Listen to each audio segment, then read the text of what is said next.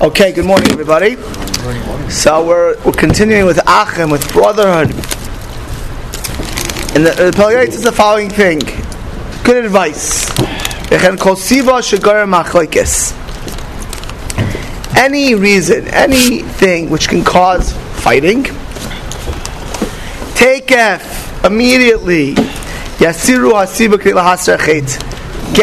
the issue. If you let it linger, if it's not addressed, what will happen is it will exacerbate. It will only get worse. And on this, David Melech says, "Bakesh shalom v'radfehu," right? Ask, search for peace, and chase after it. This is having peace with anybody. Lirdov achar hamachlekes. If there is a machlekes, you should pursue it. Uliikaro betchilaso kaidem sheifar v'yirba. And uproot it before it's found out. Let me just say what this doesn't mean. It doesn't mean to be a meshugana and bring up topics which are just sore topics. I remember once I was in yeshiva, and there's a certain boy who had a little bit of kinna. I said to Rosh Yeshiva, it was clear to me kinna's jealousy about some topic that I had some success at something, and this guy happened to have been not just with me, but in general, was a Tsar Ayin type Jew. You know what Tsar Ayin type Jew is? Jaundiced, narrow-minded. So I said to Rosh Yeshiva, Reb Zal Gepson Zatzal, should I say anything to him? So no, he said, because if you say something, you bring it out to the open. He said, we'll pass. Some things you gotta let pass. But there are certain topics. Means whenever you bring up a conversation, if you say, "How come you're jealous?" And it's out in the open, right? So in certain things, you need to know. You have to be wise enough to realize to let it pass. It gamze yavur. But other things which you can clearly see are not going to pass, are not going to leave, that you better address right away before it metastasizes, before it spreads, before it gets worse. The tigra dami lebitka damaya, because a fight. So what's the difference with a fight than my case as a shiva? A fight, you had a fight with the person already. You got into an argument, right? So there's no. It's already out in the open. There's no secret over there. Or you had some incident. The fact that this bum was a little bit jealous or had a bad eye towards me or to anyone, he didn't articulate it. It was just like there. It was unarticulated, right? So you don't have to say anything right away. It's just his problem. You don't have to make it. Exactly. Once you bring it up, then it becomes a whole hullabaloo, right? This is advice 101 for father-in-laws and daughter-in-laws and son-in-laws and brother. Like his brother-in-law is like, someone has a bad eye, this way, that way. Don't bring it up, because once you bring it up, then it's already out there. Then you got to deal with it. If it's a fight already, if there was an incident which you disagreed upon, or there was some issue which was out in the open, so then you need to address it. But to bring it into that point is not always intelligent. And says the Pelagite, the tigra, it's actually a Gemara, the tigra damila bitka, it's like a leak. Kevin the ravach. Once you have a leak, what happens if you don't shut the leak? It grows, and then it gets harder and more expensive to fix, and there's damage done. So if you let it fester, if you don't deal with it, once it's out at that point, what can happen is, you ever try to fix a fight that's been going on for 20 years? It's much more difficult. It's all kind of emotional damage, and there's a list of grievances for 20 years. She did this, he did this, etc. And even then, when you have some kind of modicum of peace, there's still some damage. They're still upset. They still hold a grievance. I remember 18 years ago, 14 years ago, you didn't invite me to this party, or you didn't give me the first kibbutz. I think they have a list of. Once you're in a fight, by the way, everything's worse. You don't overlook anything. In your healthy relationship, you overlook things. In a healthy marriage, people overlook things. In an unhealthy marriage, she left the toothpaste out like You know, I was dealing recently with a divorce, not from San Jose, thank God. They email me, like this crazy emails. She's a thief.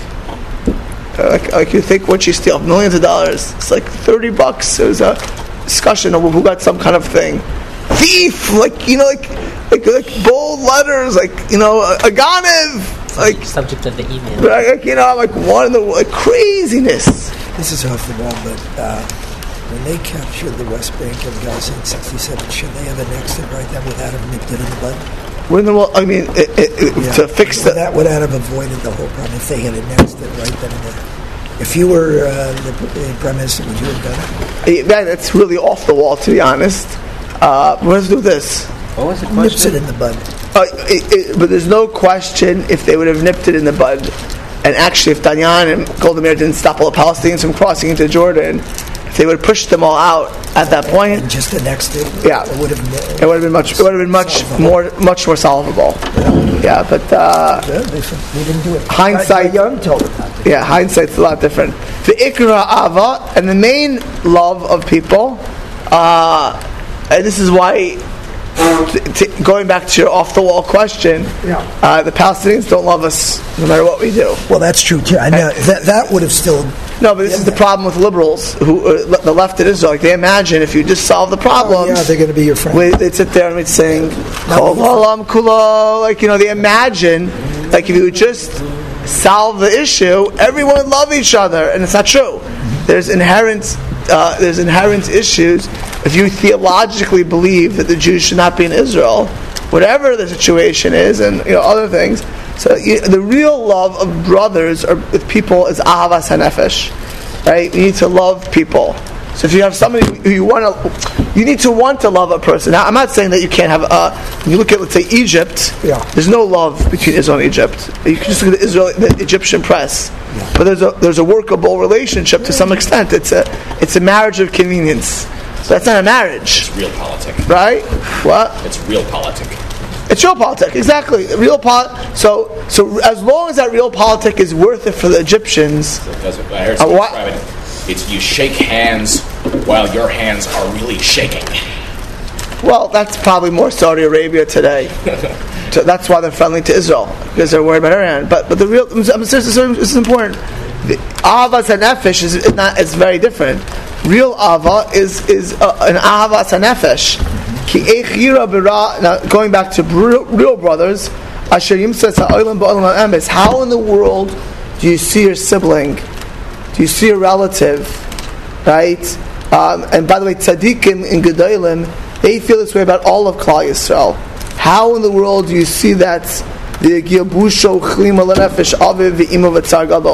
see your brother eating pork and pig and desecrating the Shabbos and married to Mary, or who else who knows, or Maria today. Alright? And your parents and your grandparents are watching this person. How does it not bother you to the core? Right? Where's your avas? Where's your love of your own family over here? If you saw your brother investing in Bernie Madoff and you knew who Bernie Madoff was, doing something which is improper. He's taking crack cocaine. He's on today it's on ecstasy or whatever kind of opioids. You try to help him. Just let him drug himself to death. Or you see the person, your brother used to be 175 pounds, now he's 250 pounds. It's I'm just kidding. It was Purim every day. If you have enough Lay's potato chips, so have a few bags of those a day. Very good. You have to have 1 billion bags of those, I think. If you gained 175 pounds? Got 3 chips. That's 3 chips at 160 calories of the chip. Only having 3. Right. So you see your brother at 350 pounds. Shmuel Kamenetsky, he was Rosh Hashiva. When a Bachar gained weight, he literally take the boy over and said, you need to lose weight. You look fat. What? Imagine Rosh Hashiva tells you look fat. Yes. Imagine I remember the rabbi. I bring out to the office. Rabbi, how can I help you? David. Wait, lose weight. it's the other way around, though. Imagine that. What if the student would go to the rabbi and tell him, "You're not looking so great, Rabbi"? So there, it's like that's the thing of the parents. It's, you could say it, but you have to say it's covered.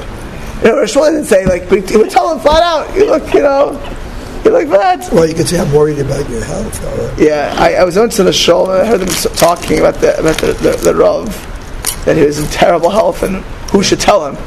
I was sitting in the shul in Brooklyn overhearing this conversation of like 3 balabatim. They're sitting there having this conversation.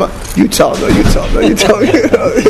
This is how the conversation went, but he's going to get sick. He's an older Rav. At least they were concerned. That was wonderful. Yeah, it was a little bit irreverent the way they said it, but they were concerned. But the point is like this: if you care about something, you say something, right? If you care about your children, if they run across the street and they almost get hit by a car, you tell them. Mm-hmm. If you care about somebody else's kid, if you don't care about it, right?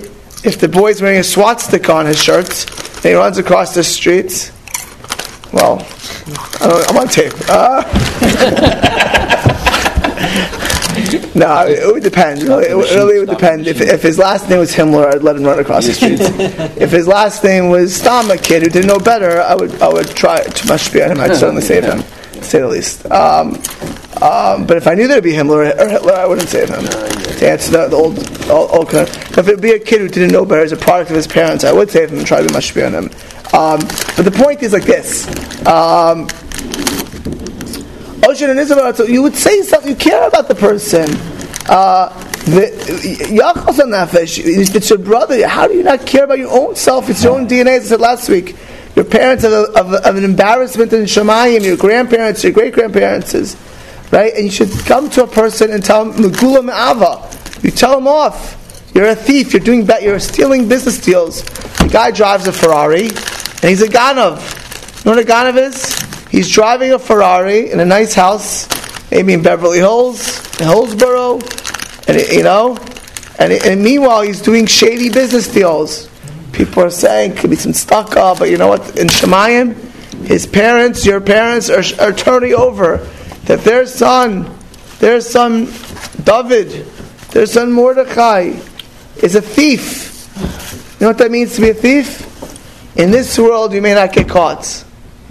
But in Shemayim, they know you're a thief, and you know your brother's a thief. You see him doing all kinds of shady business deals. You got to tell him, stop being a thief. It's a chilul Hashem. You got to tell him. You don't realize it. Of course, you have to say it nicely. Do you know what it is for grandparents who wear big yarmulkes in Shemayim, and they say, "Let me look at my grandson or granddaughter down below," and they see them stealing, making shady deals, making money at the expense of others, turning people off, No more pyramid schemes. Pyramid schemes. No, it could be that you have employees, you don't pay them. It's also, it's not just the person who eats treif. You could wear a yarmulke and be a thief also. And it'll be a chilul Hashem. It's also a busha to the family. In Shemayim, it's for sure a busha to the family. You tell your brother nicely. Bechein, of course, how do you tell anybody, that they're fat, or that they're a thief, that they're eating treif? With a smile, with care and concern, not with rocks and screaming and names. But you got to tell them. You should come on. This is for if a person's religious or at some level. You got to do what you're supposed to do. And if you really care about a person, if it's really from concern, if it comes from your heart, you can't choose for people. If you can never choose for people, but you can give people things they need to hear, and sometimes it has to be a very small dose, a very low dose, and sometimes you can amplify the dose depending on the situation. I remember of David Cohen. He's one of the Chashuv Rabbanim from Brooklyn, New York. It actually happens to be very close to my family, my wife's family in particular. The last day bracha achrita at my wedding, so I stood over. He said he's in Chaim, Berlin. David Cohen is in his 80s today. Okay, probably mid 80s to late 80s, but probably mid 80s. So he said, this is 65 years ago, he had a friend in Chaim, Berlin, who went to college at night and started to date a shiksa. So he went to Rav Hutner and said, what should I do? He said, you got to do something. You can't watch this guy happen to them. So he went over to this guy. He's got a yeshiva bachar. He's dating a shiksa. He said, how could you do this to your parents? How could you do this to Hashem? How could you do this to yourself? And slapped him in the face. Pasha slapped the guy in the face. He said that this guy today, all of his grandchildren are learning in Shiva and Kerlos. Every single one is B'nai Torah. And the guy, whenever he sees Dov Cohen, says, thank you for that slap. Because you slapped me out of it. Imagine the following thing. This guy today, all of his grandchildren are from Torah Jews. If he didn't slap him, all of his grandchildren could have been, I don't know what they were, Episcopalians, Catholics. It's not a joke. Probably not even that. Right? Probably not even Maybe, right, agnostic, anti-Israel, for sure anti-Israel. Those are the biggest anti-Israel people, where the grandfather was like a religious Jew when he grew up, and now they're all like secular New York agnostics. Mamish, they would be the ones with BDS. What a difference from a slap. You know why he slapped him? I heard Rav Dov Cohen say this. Because he loved him. Not because he hated him. He loved him. It hurt him. When a parent potches a kid, if it's a healthy balance, and then again, potching is a very rare occurrence. Why does a parent potch a kid? You love the kid. You care about the kid. Obviously, it could be abused like everything else. Everyone dose is different. You got to know the situation. Some kids you slap them, they'll never talk to you again. But the point is, it has to come from care. You do something about it. Sit there and you watch it like nothing. Who do you love? Yourself? You don't want to insult your friend. Imagine. I'm sure plenty of people saw this guy dating a shiksa and did nothing. He said, I don't want to turn him off. Don't care. Blah blah blah. Right? And this goes back to that leak. What happens?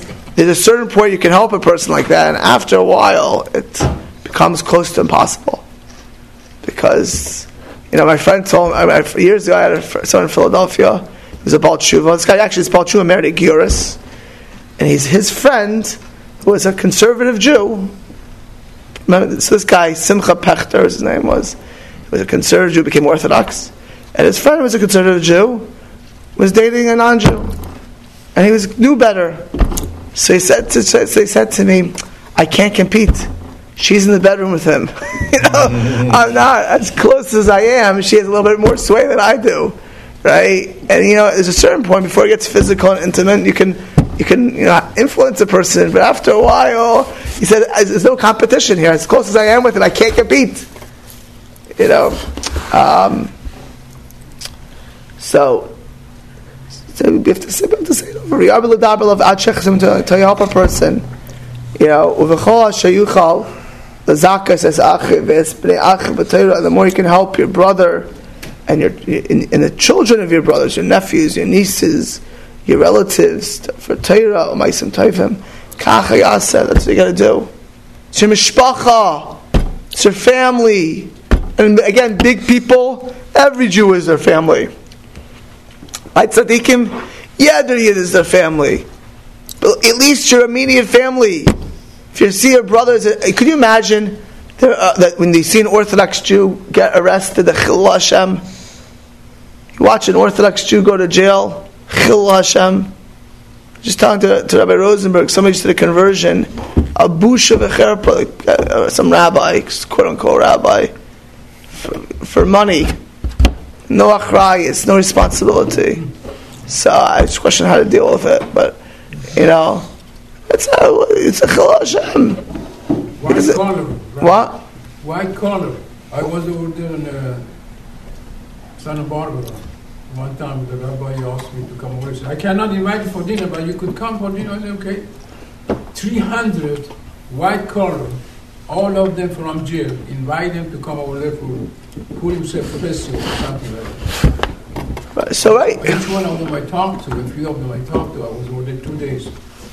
They are stockbroker, highly intelligent people. They are CPA, they were all kinds of stuff. Right. I was shocked and surprised when I saw all of these Jewish people in jail and white collar. Yeah, white collar. Most Jews don't murder and rape. Baruch Hashem. But my point is like this: it's not just a Jew. If you have a brother, sister, or cousin, or nephew, niece who eat non-kosher and break Shabbos, it should bother you to the core, and you should do something to the extent you can. But if you have a religious relative who's doing something wrong, same thing, right? It's not. You got to do something about it. You think what? Worse. It's not worse because there's hope for the children. Yeah. Unfortunately, if you're a Ganav, at least your children have hope if they're Jewish.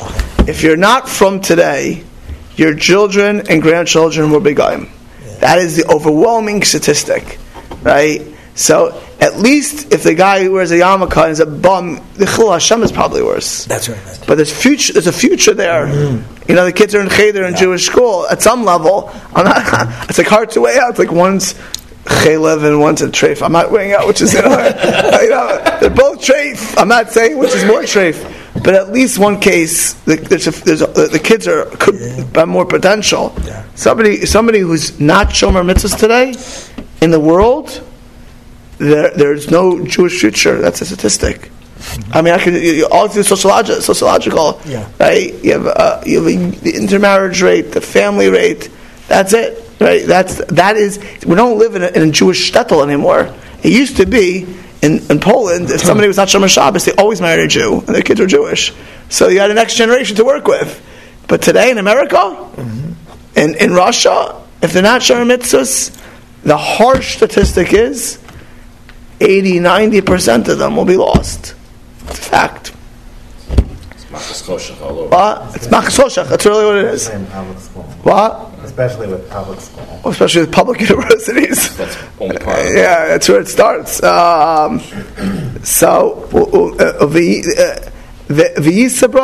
If you do this, if you care enough to say something, and again, most people can't be slapped in the face.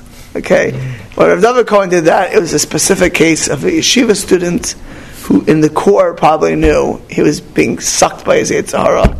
Most people, you need to figure out a nice, gentle way to do something. The best way is, if it's religiosity, is to teach them Torah, to offer them to learn, to invite them to your house for Shabbos. You don't have to even say anything. You just invite them for a meal, invite them for a Purim Suda, certainly to daven for them. If they're a thief, they'll know, to figure out how to sit down with them, tell them they're a thief. If they're a person who's diabetic and killing themselves by eating, to figure out what to tell them.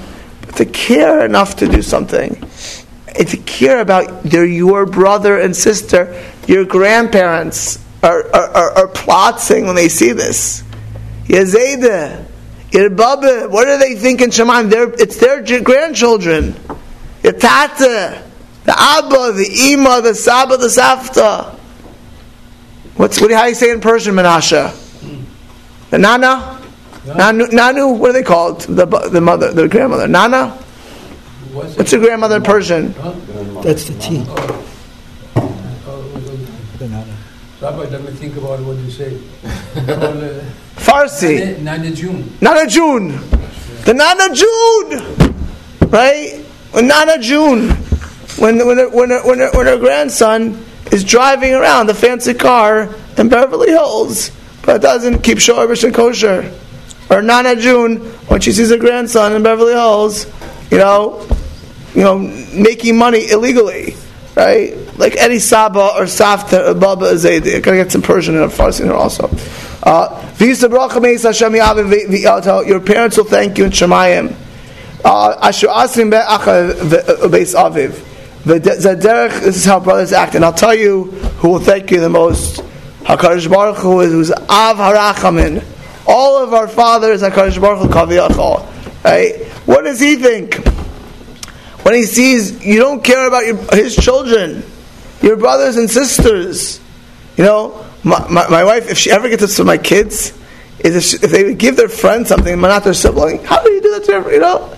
How do you care for your sibling? And of course, this is by how a parent cares. Do you care about your siblings? Kadosh Baruch Hu cares as well. Real love of brothers is to help them And that's an honor for them, it's an honor for you, it's an honor for your parents and your ancestors. And realize that that's the sort of David Cohen. In today's world, it's that slap or that kiss, it's not just them, it's all their future generations.